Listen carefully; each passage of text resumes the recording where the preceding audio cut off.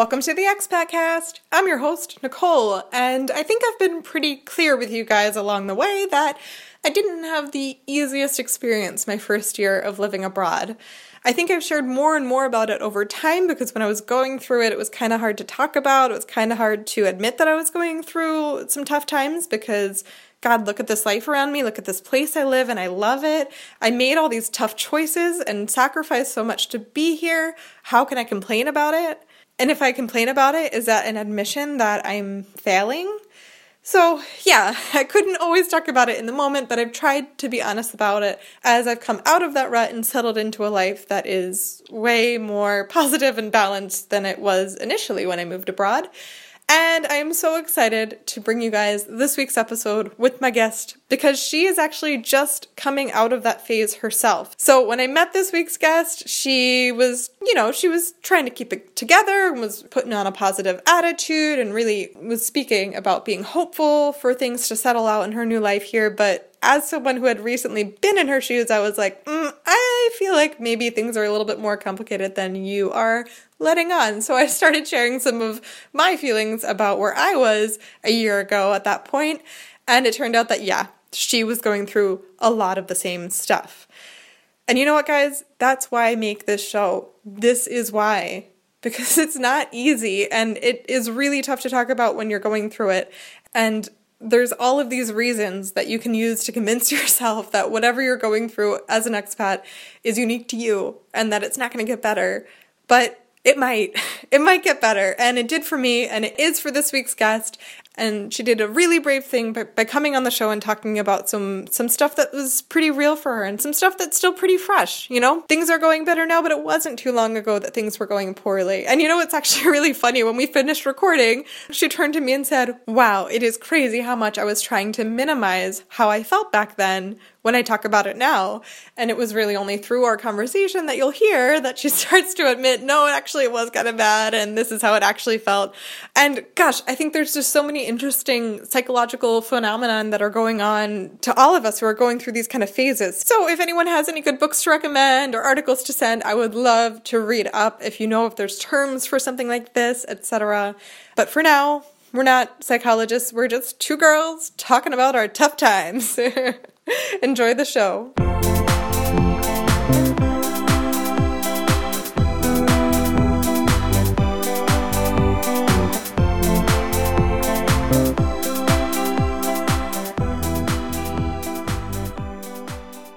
So my name is Samar and I live right now in Freiburg, well, outside of Freiburg in a town called Au, farmlands basically. And I moved here in August from Cleveland, Ohio. So I've been here under a year. And I am so excited to talk to you, especially right now at this specific moment in your whole expat journey. Woo. So I think one of the things that bonded us as friends, we met through mutual people and then sort of like had a little date night where it all clicked because you've been hitting so many of the moments that I have hit in the past year. And it was so crazy to hear you're explaining these things that I'm like, oh God, I was there a year ago. And maybe now from the outside, I seem like I'm more established or something, or that I know what I'm doing, or like I never went through that. And it's couldn't be farther from the truth. And yeah, it was so cool. I remember really vividly the evening that you're talking about, because when we were first introduced, I definitely had this sense that you know what's up because you speak German and, you know, you were acclimated. But I also had the sense that I really wanted to connect with you and wanted to like follow up because I got the sense that you would be somebody who'd have insight into not just like the logistical stuff, but also like, you know, what it takes to just buckle down and get used to a new place. And yeah, I really appreciated the fact that you didn't kind of sugarcoat it, but you were like, hang in there. You can do this. Yeah. And that's why we're talking today, like a little, I almost said quotes, a little spoiler, I guess, is like you've been here, what, 6, 7, 8 months? 9 months. Mm-hmm. Oh my gosh. Mm-hmm. Wow. Yeah. You're sort of hitting the part that I started to hit around this time last year, which was like, maybe it's not all awful. Yeah. Yeah, that's maybe right. I can make it work. And so I will say, like, I know so many people have contacted me saying that they've gone through these, like, almost the same beats. And I'm sure there's research out there that talks about what these things are and names them. We're not really going to go into that right now today because we are not researchers in the field. We are just people experiencing it. So let's rewind and go back to what brought you to Freiburg. Yeah, so what brought me to Freiburg was actually, before I actually moved, I was here to visit in the summer of 2017. Because I was a teacher in the US, I had that time, and for pretty much 50 days, I was just able to be here and experience Freiburg, but then also just take those day trips that you do when you're here. But when I left, I was like, I could really see myself here, if not long term, then at least for a few years. And I don't feel like that about everywhere that I visit. So it was something kind of novel for me, and I wanted to see what it was about. Yeah, so I visited because my boyfriend, whose name is Ben, and I'm going to refer to him as such from here on out, he attended or is still attending the university. And so, yeah, I had the opportunity then to decide to move here for his last 2 semesters, and that's what brought me here for the long haul. And when you got here, would you say that Ben was established in his life, or would you say that you guys were both sort of in that same, like, let's try to figure this out? Oh, definitely in the let's together try to figure all of this out, because although he'd been here for a hot second in 2017, the particular program that he's a part of took him elsewhere in the world. So when I moved here, it's also when he removed here. So yeah, it was both of us just trying to figure things out, with the difference being that the logistical things of how to go to the foreign office and what kind of paperwork you need, Ben already did that whole circuit. So he was definitely the person to have around in order to figure that stuff out and on a timely basis. So that was good. But aside from that, in terms of our schedules and just trying to work things out and becoming acclimated, both of us not knowing the language, we've been doing it together, kind of in lockstep. And you moved here to whatever extent, like, the large part was for the relationship. So there's this part, but you had a career in Ohio. So what was your plan in terms of your professional life? Yeah, so actually I was really starting to feel established in my work in Ohio, and I was enjoying quite a bit of success. I just had some really good relationships with my colleagues there. I miss them dearly. So it was a difficult decision to move, but I had started to feel a little bit like I was coasting. And also, like, I was really good at teaching one particular age group, but I wanted to expand my repertoire, if you will, and I wanted to become more versatile. So I thought of a lot of different ways that I could do that. And the typical way would be to move to another district, maybe to another age group, see if I would take on something administrative, which I had been offered the opportunity to do. But all of those things I was kind of lukewarm about. Nothing really piqued my interest. And then when I considered moving here, I was immediately excited because prior to my actually starting to teach, when I studied different education systems, Germany was a big, big focus because there are so many theorists and psychologists who are from here. And then also our proximity here in Germany to other countries such as Finland, where, they're at the cutting edge of education innovation. That prospect really, really excited me. So I thought to myself, okay, this could be a way to propel myself into whatever is next in my career. I'm not quite sure, even at this point, what that is, but the goal of it was to kind of move far away and learn something new and different. And how did you make that work? What did you end up doing here? So I was really fortunate because actually I went through the timeline a little bit, and I found that it was within the first week of having moved here that I stumbled upon the institute where I now teach, and they just incidentally needed an elementary school teacher for their English teaching program. And so I was only too happy to give them my CV, and they jumped right on it, and I was very fortunate because their need and my need kind of just coincided all at once, and I was able to begin working there kind of right away. Yeah, so it was incredible because I'm gonna fast forward us a little bit here by saying that I started off teaching very little kids. That was very much in my wheelhouse.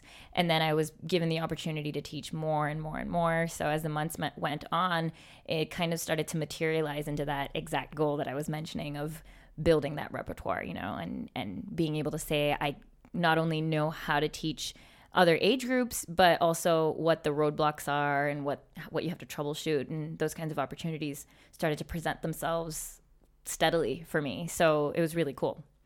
But before we get too much into the everything's so great now part, yeah, we'll take a step back, because I remember when we first met, you were months into living here and working for the Institute, and you still hadn't got paid. Is that correct? Yeah. Because of paperwork? Is that right? Nope. You remember that right. Absolutely. And now when I think back on it, of course, it's like, oh, that was just 4 months, but that's not what that feels like when you're going through it. No.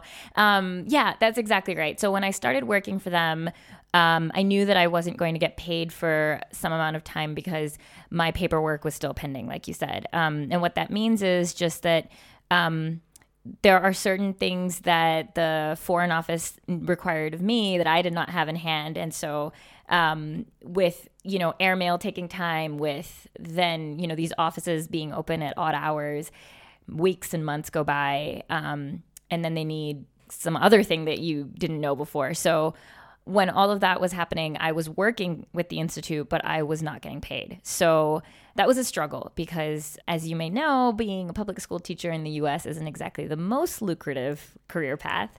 So I had to dip into my savings quite a bit, and I didn't really know when the end of dipping into those would be, but I knew how much there was. So I was, I think, understandably quite stressed out about that.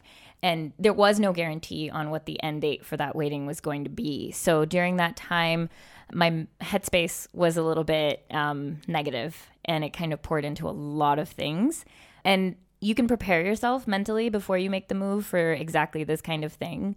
But when it happens and your ability to do the things that you imagined you were going to be able to do here, like travel or just have cultural experiences, but you know that you just can't because you're limited in your scope of activities because of financial reasons, that can take its toll. So that's what was going on. Yeah. And to paint that picture a little more, like first off, I mean, you believe that this process will at some point all come together, right? Mm-hmm. That your visa will come through, that the payments will then get paid to you, and mm-hmm. that you'll be able to move on. Mm-hmm. And that is what ended up happening. But mm-hmm. in that moment, that's not how it feels. It feels like I'm hoping to God that this will work through, but I don't know, maybe it won't. What if it falls apart? What if I somehow never get this money? What if this is all some either an intentional scam or an accidental mistake that everyone's going to shrug their shoulders and I'm the one who's sitting there broke 4 months into work? And then you're thinking okay, so I'm here now though. So, and maybe these processes are lasting longer or adding stress because I'm not speaking the language. So maybe I should work on that and maybe that'll get easier.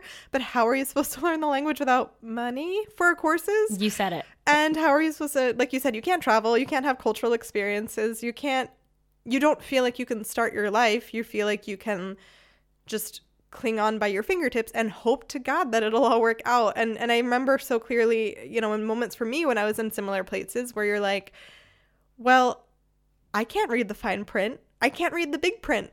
I don't know what's happening. That's right. Clue me in. Yeah. No, exactly. And I think part of it was knowing that after, as U.S. citizens, we have a 90-day period on that tourist visa. And after that point, when you get an extension, it limits where you can go in the world if you would like to wait to get your residence and work permit, right? So what that meant for me was even if I wanted to go away for the holidays to visit my family, I was unable to because the extension that I had didn't really allow me to leave and then come back. So when I was homesick and going through this process, of course, of not knowing the language, feeling like I was kind of on my own. Of course, Ben was here, but that's also something that ends up happening, right? If you rely a lot on just one other person, I think we all know that can be a recipe for disaster as well. Yeah. So, that it all takes its toll. So during that time, it was definitely this fear that maybe I will never get this paperwork and I will have basically volunteered my time, and I won't even get that back pay because I'll just have to leave. So that catastrophe was definitely basically the reality that I was starting to commit myself to. So when you had said earlier that the hope is that everything will work out, I have to say that I kind of did lose that hope along the way a little bit. It's a bit difficult to access when things kind of work out and you're a few months removed from it. But when I think back on it, I did despair quite a bit, because my thought was, okay, so I'm out this money, my savings have been depleted, and of course, what will it mean for my relationship if I need to leave? There's this probably not grounded in reality, but it's a human fear that I will be a failure if this doesn't work out, big stamp on your forehead. So those were all very raw emotions that were present during that time. So whenever there would be some tiny breakthrough, I'd always tell myself not to get my hopes up, because the only thing that's going to make me feel secure is when I finally have that paperwork that I'm waiting on. I didn't even allow myself to feel excited until all of it went through. I did the same thing with my job hunt.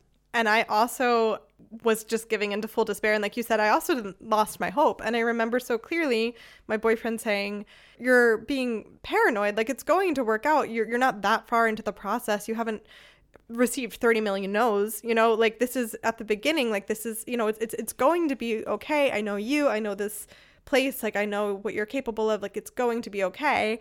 And I couldn't even hear that without being like, how dare you? How dare you not really see my situation clearly? You're like, right, the of all deluded people, one. you're like in it too. Like, you're in it with me. Why do you not see how dire it is? Right. Exactly. Because for me, the hope was totally gone. And I also, once it started to be clear that it was going to be okay, I also had that thing that you just said of like, I'm waiting until the paperwork's in my hand, the money's in my bank account, to be like, oh, it's okay. You wait till it can't possibly go wrong.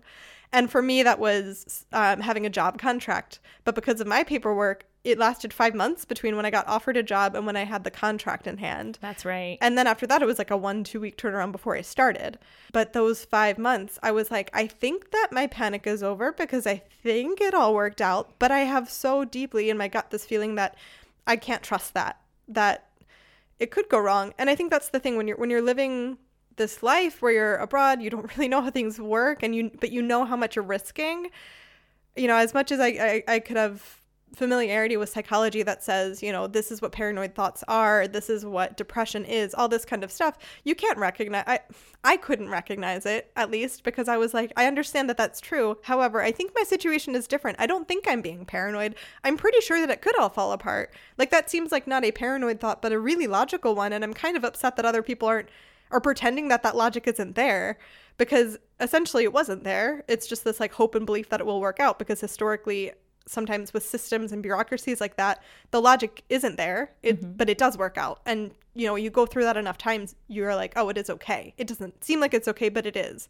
And no matter how many people told me that, I was like, but it does not logically check out that I should feel okay. And so I will not feel okay. And I'm mad that no one else is seeing this. You know what I mean? Right. And to add a little bit to that, an anecdote is, to your point about how the way that systems work, something can go wrong and it can accelerate that panic. So when I thought I was in the clear and I just had to wait a couple more weeks to finally get the paperwork, I received an email from the Foreign Office saying, well, we've now done the math. We have all your documents, and it looks to us like you cannot support yourself based on the income that you are projected to have. So if you are unable to demonstrate that you can make more money than this, then we plan on rejecting your application by such and such date, which was close when I first received that email. And, so all of it was, first of all of my panic was reinforced by that. It was like, see, I just knew it. Yes. And I told you all. I told you all. But then what it did is my mode of operation is not necessarily to be the most efficient person. But in that moment, because it was do or die, I just went to the requisite parties to be like, here's the deal. And at the institute where I work, I let them know that here's my situation. But if this doesn't go through, I'm also no longer going to be a teacher for you, and you need me. Yeah. So let's find a way to work this out. And they did. That's something that really in a way, like now that I look back on it, expedited the whole process of me getting to teach more and more, not just classes, but age groups and things like that. But that was the push, that it was like, this is do or die. Like either I get this or I'm out. Yeah, it was very real. And it felt a lot like, fortunately, the people around me, including you, did validate this feeling. You know, I think that was one of the biggest reasons for me to kind of want to stay is, you know, if people were telling me that everything is just going to work out, and if they didn't see if they didn't see any merit to my being worried, I think that would just absolutely push me over the edge. But there's you, and then there's, of course, other friends that we mutually have here who were going through some variation of this. Of course, different contexts, but some form of being an expat. And then the family that I live with, they were extremely supportive. You know, whatever they could do in the way of providing documentation or translation services, or even just say, oh, wow, this looks bad, not holding back. You know, that was really good for me, because sometimes you need people to just commiserate with. So that was a period of time in which the turnaround was really quick. So fortunately, despite the panic, the solutions were laid out quite quickly after that. But to your point, those are all legitimate reasons to worry about your future. And especially, I think I know this about you too, but there aren't a lot of people in our families who have had this kind of just up and go and try to figure it out somewhere where you don't know the language, and there's no real precedence for this or a blueprint, right? And so when you do it, it's this worry that everybody who told you that this was going to be hard, and everybody who was kind of skeptical or worried, you are proving them right, you know, and you really, really wanted to show not just yourself, but those people who care about you, that this is something that you've got and you can work it out, you know? So that's something that just compounds the issue a little bit. And it's all coming to a head all at once when you think things are going to fall through. So yeah, there's definitely a lot going on emotionally and mentally during that period. And then let's talk about how that aspect reflects in the other areas of life. So you also are new in this country. Were you able to make friends and find people? I mean, obviously we found each other, and we've alluded to these other friends. But how did that happen for you? I have to say that was hugely fortunate for me to already have a built-in group of friends through the program that I was referencing Ben is in. There was a group of students who I had already met in the year 2017, and I kind of hit it off with a number of them. And when I found out, or rather decided that I was going to move here, I reached out to a few of them, and I was like, I'm so excited to catch up with you and all these other things. So when we got here, we were here for a solid month and a half before everybody else was here. So we were actually able to help some people out when they got here, and just like when they were able to hang out right away, we just like seized the opportunity. And for the first couple of months, that was my saving grace, like just always having a plan to do something, you know, be together. And it's actually wonderful because despite my being homesick and feeling so far away from everybody that I know, my birthday was during this whole epic turmoil kind of season in my life.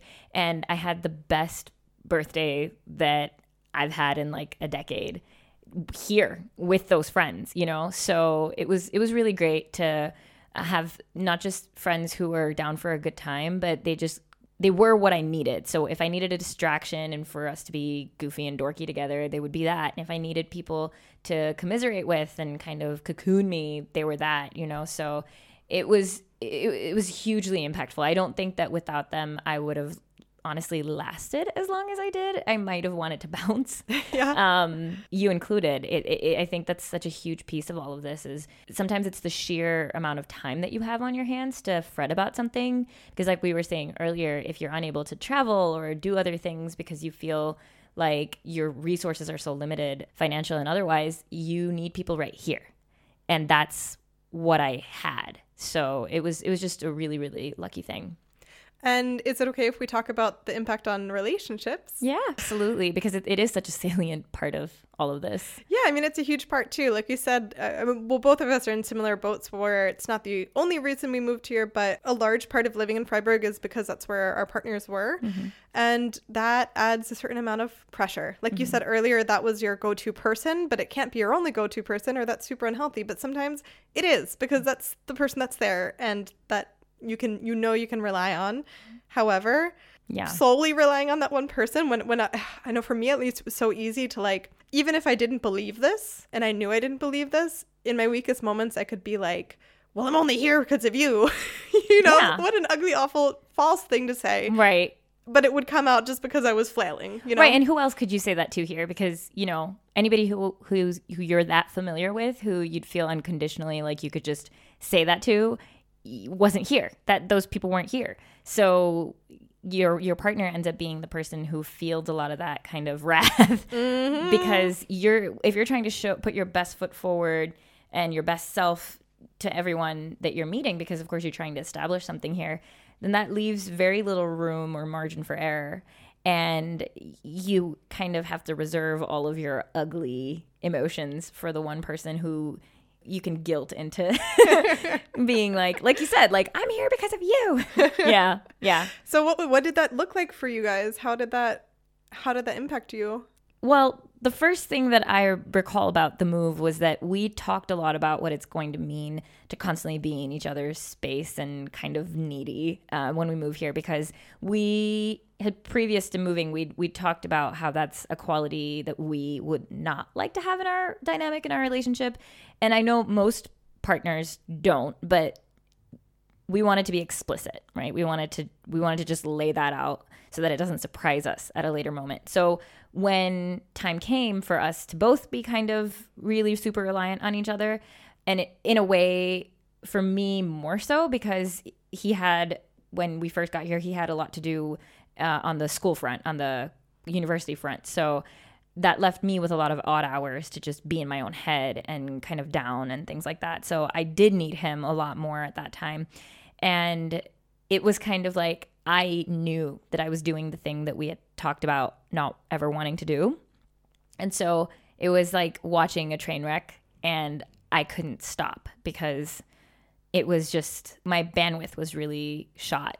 And so it definitely took a toll on our relationship, in the sense of kind of what I was alluding to earlier, is when I was trying to make new friends and just not come off as somebody who is always down in the dumps, which I didn't always succeed at. I wanted to temper that with being like this lighthearted, fun, easygoing, extroverted person, when that was not a fair reflection of what I was feeling on the inside. So of course it had to spill over into something or in front of someone, and that someone happened to be him.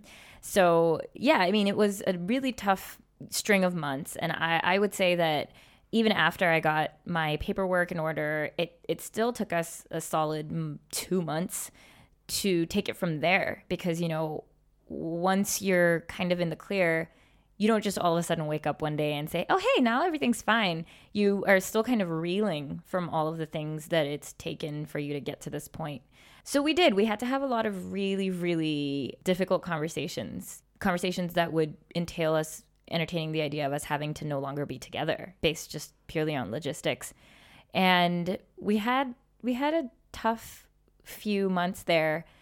And I'd say the thing that helped the most was just reaching out to other people, and having other people to reach out to was key.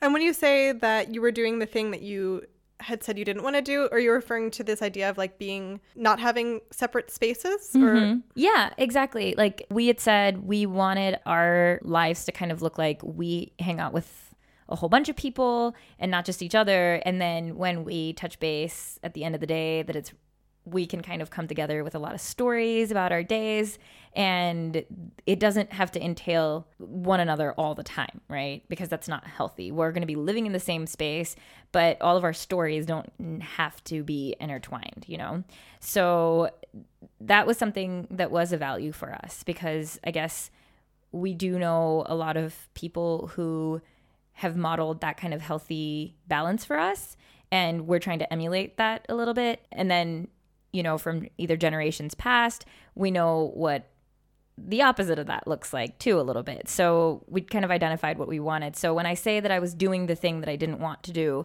it was that I was just really falling back on him. And I think, if he were here, he would definitely say that he was doing it too, where it would be easier to just reach out to somebody else and be like, hey, do you want to go grab some food and just talk things out? You didn't I can speak for myself. I didn't want to do that because I wanted to just be my own exhausted self and not be performative. And he's really the only person that I could do that in front of at the time. So I just always reached out to him, being like, okay, it's time to eat. Let's just eat in silence together. Yeah. Yeah. Yeah, I get that too, because when we moved here, Gordon, even though he's from Germany, hadn't lived in Freiburg. So he also didn't know anyone here. And he was working from home at that point in time. So it was actually in some ways harder for him to find a community. And I had some community at the beginning, but not a lot. You know, I had enough to get me by in sort of these survival mode moments. But like you're saying, no one that I would be like, we're going to go sit down somewhere and I'm going to tell you all of the ugliest feelings that I'm having and you're going to respond in a way that's helpful to me and I know that I can trust you with this conversation. Like, we weren't there. And there are some people who I was friends with back then that I am at that point with now today, but that's not true right off the bat. I mean, this is a whole nother topic, but I've heard a lot of people say like expat friends are so magical because you bond so quickly. And I guess that is true in some instances, like us, we were saying, but for me that hadn't happened right away and that didn't happen with everyone. Some of them we built. And so anyway, that's a long way to say we had the same tendencies where it's like, we don't really want to be the only person in each other's lives. Like, we're very independent people, but right now we're 7 days a week hanging out. And it's fun at first, I think, especially when you're long distance going to living together. Right. Like you guys were too. Absolutely. So that's nice. But you're exactly right. And, you know, I also moved in August, so there's this weird seasonal thing that's happening too, where like for both of us, like the fall was sort of settling in, hoping that things were going to work out. And I think there's still that element of hope there. And then the winter hits and like the hope's gone. Right. You're like, this is all crap. And once the Weihnachtsmarkts end, it's just like, what else do I have to look forward to? Let me just cry myself to sleep now. The Glühwein's gone. Yeah. So I'm just faced with my feelings. Right. Exactly. But I guess maybe this is a good way to talk about what's happening now in the spring. Yeah. Because you're in a totally different place than you were 6 months ago. Yeah, totally different. And I have to say that along the way, kind of to your point as well about how it takes time, you have to build. I know if I can say, one of the things that we had bonded over is how much we'd like to just take a day out of the week, preferably on the weekend, and go see a place on our Regiokarte, on our card that our ticket that allows us to travel within the Black Forest region. And when we did that a little bit, I think it really helped to kind of feel the full force of how big a place it is that we're living in and how much exploration there is to do.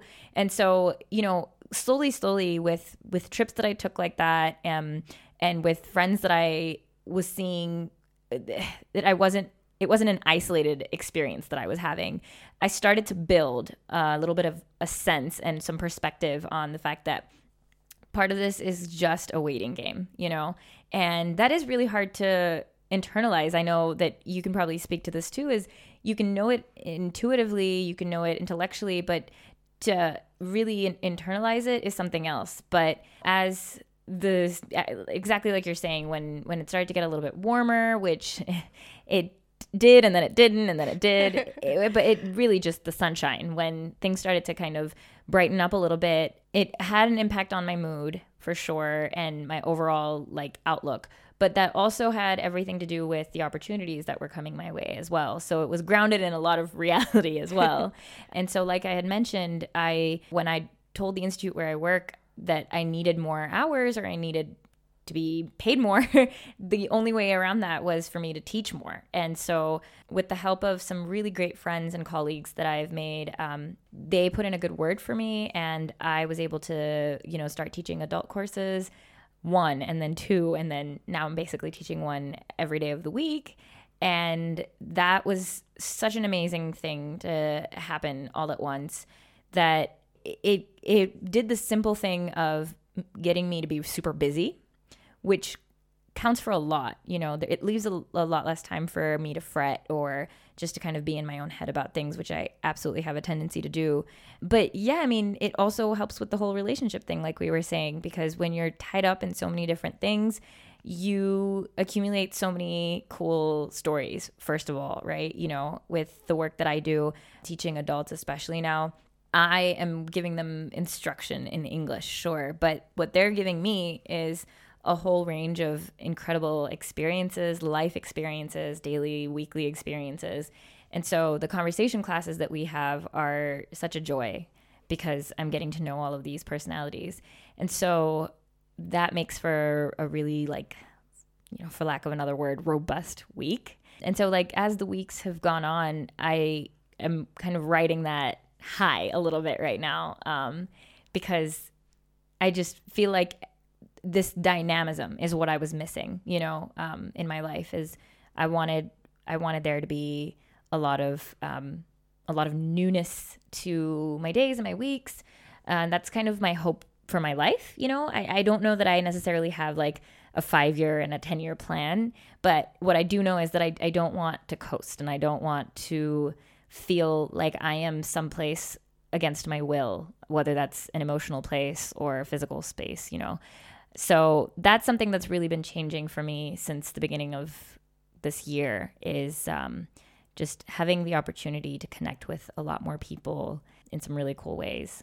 Another cool aspect that I'm aware of is that you are also making friends outside of this student circle that you had before. And that's not to in any way bash those friendships that are totally ongoing and wonderful, and yours, not just you plus Ben's, but your own, but also separate people that are coming into your life that you're meeting, that you then get to bring into Ben's life and beyond. And that's just such a nice feeling too. Like I had that same experience where you start to, hey, I have my own friends. Yeah. Hey, cool. Look at me go. Yeah, I know. And it is, depending on who you are, that can be such a huge part of your identity, right? For sure. And I think also that totally helps solve this problem that we both were mentioning about only having that relationship to fall back on. You have a wider circle, you have your own things going on, and that pressure suddenly lifted. And you're like, oh, hey, we really love each other, and we just went through hell together. Right. And we still love each other. Right. Cool. Verbatim. That's cool. That's exactly it. And it's so, oh God, it's so wonderful and magical and such a relief.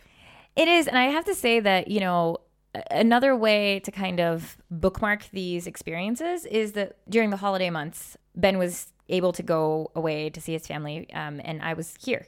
And I was very, very fortunate because the student friends that you were mentioning, they went above and beyond to keep me company, make sure that I never felt alone, always checking in on me. Like it was a lot. It was wonderful. And then, but where I was emotionally, I felt like I really missed him a lot. And I was just kind of wanting this person that I could just be myself with. And then this past week, just to kind of reflect on how much growth there's been, he had to go away again to the U.S., unfortunately, for bereavement in the family.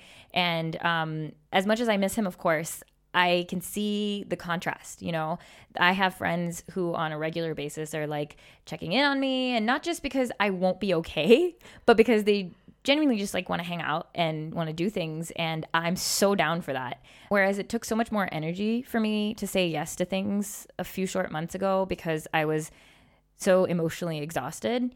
I find now that I am just ready to go, you know, and that's been a huge thing also for Ben to know, is when he's away, I'm good, you know, and we definitely have the kind of relationship that I'm very grateful for, where he's not wanting us to be codependent. You know, it's so easy to feel flattered when somebody really just always needs you, because it gives you a sense of purpose, you know. But I'm very fortunate that my partner is somebody, and it sounds like absolutely yours is too, who takes pride in and wants to see their partner succeed in their relationships with other people, and knows that that doesn't diminish or take away at all from that relationship that you have with them, but if anything, grows it exponentially, you know? So that's something that I'm learning more and more. I used to get very sensitive about the fact that sometimes Ben would try to orchestrate my meeting certain people so that I wouldn't be in such a funk. And that's such a nice thing to do. But I would get really up in arms about it because I was like, I can make my own friends and I can make my own plans. You don't need to do this for me. But also on the other hand, like, I am going to go meet that person because I do need friends. Because I do need friends, exactly. And then I would, is the thing, exactly. Yeah. Like after giving him hell, I would be like, but I'm going to go because I really like this person. But I'm not doing it because of you. But yeah, I mean, exactly. Like how lucky, right? How fortunate that person is saying that they could just as easily say, yes, I'm going to be the only person that you need. And if not me, then no one, and all that other kind of jazz, but not at all, you know? So I'm really grateful that that's the kind of thing that we have going on. We're about to get to the ending segment, but before we dive into that, I just want to say thanks for coming on and talking so honestly about all this, because I hear from people all the time that are in these same moments, and first off, it's so painful when you're in those moments, and second off, like you said, it was only months ago for you, only a year ago for me. It's harder to access it already. As soon as things get better, you're like, oh, it was just a tough time. It was just a little like, I didn't know if I'd get paid for 4 months. That's nothing. You minimize it somehow. Yeah. And I'm so grateful that you were able to come on and talk to us about it, because it is not too far back, and it's so important for people to hear, even if you're the person sitting there thinking, no, I'm in that part where they're not getting it, that it's not going to work out for me. Like, Samar and I, at least, we get it. Yeah. And, I have to say, too, thank you so much for having me, because I really relied on this podcast, to be honest, during those 4 months. It felt like longer, but absolutely. And I have to be honest, like, I sometimes would hear people's success story exactly like you're saying, and I'd be like, that was them and it won't be me. And I'd still despair, because it's just it has such a hold on you. But I think it's a coping mechanism. It's a psychological function that we now, in hindsight, minimize what we were going through, because it's so painful and we try not to relive it. But yeah, I would say to anybody who's listening to this too, it's something that reaps benefit too. Like, after the fact, I'm really grateful that kind of time also happened, because I know that I'm made of far tougher stuff than I originally thought. The biggest thing that I have to say I've learned through all of this is I've wanted to say no to meeting people and just putting myself out there, because I've been worried that I'm just going to be a downer. And so much of the time I have said yes, and I've never regretted it, because it's what I needed, including our connection. There have been times when I'm like, I really like this person, and I don't want them to think that I'm always just like down in the dumps, and that's how I'm feeling right now. And you always made me feel like, you didn't sugarcoat it. You were like, yes, this is difficult, but here's something else that we can do. You weren't always like enabling me either, but you were offering so many awesome solutions, including like, here's this podcast that I make, not at all tooting your own horn, but just being like, this is meant for this exact purpose. So if you have any interest, super modest and everything. And then I found it and I was like, wait a minute, this is the exact thing that I needed. But yeah, I mean, between that and board game nights and things of that nature, it's been huge. We need to pause the podcast and go hug it out. Yeah. Oh, man. Okay. But before we just melt into a pile of just goop and mutual admiration, let's do the ending segment. So this is called Zack, Zack, Zack. I'm going to ask you 3 questions. You're going to answer them without thinking it, overthinking it. Just go with your gut. Okay. You ready? I'm ready. Great. What is your current favorite German word? Ooh, Schwung. It means momentum, like on a bike. Schwung. I like it. If you could get a free year supply of one food or drink item from back home, what would you choose? Everything at Trader Joe's. That's a lot. And what is your favorite board game? Oh my. This doesn't count as a board game. It's a card game. Ligretto, though. Oh my God, it's so good. You taught me it the other week. Yes. Oh, it's so good. Yes, okay. It's so addictive. If you haven't played it, it's far too complicated, or maybe I'm not articulate enough to explain what it is, but it's a really fast-paced card game. Go check it out, you guys. Ligretto. Mm-hmm. Thank you again for coming on, Samar. Thanks for having me. This was great. Let's go hug. Let's do it! Thank you, Samar, for coming on the show and being so honest with us. And again, congrats. Congrats on sticking it out. Congrats on things getting better. Please enjoy it. You have earned it. Thank you to all you listeners for tuning in this week's episode. Please do let me know what you thought about it on social media at the Expatcast, on Instagram, Twitter, Facebook, what have you. And you can also always shoot us an email at theexpatcast@gmail.com. Whether you're interested in being a guest, whether it's to suggest an episode theme, or whether it's just to say hey and share your story, the inbox is open for you. Thank you, as always, to Gordon Eisenach, my partner in life and in podcasting, and to Amy Lungi Art for the logo. Thanks to Sidehug for the theme music. You can find them on Instagram too, at A Hug From The Side. Please leave a rating and a review for us on your podcast app of choice, and share this with a friend, especially if you think there's one out there who might need it. Next week, we'll be back in your feeds with an episode where we check in with one of our guests from season 1. Back then, she was a pregnant expat, and now she's an expat mama. Until then, have a wonderful week.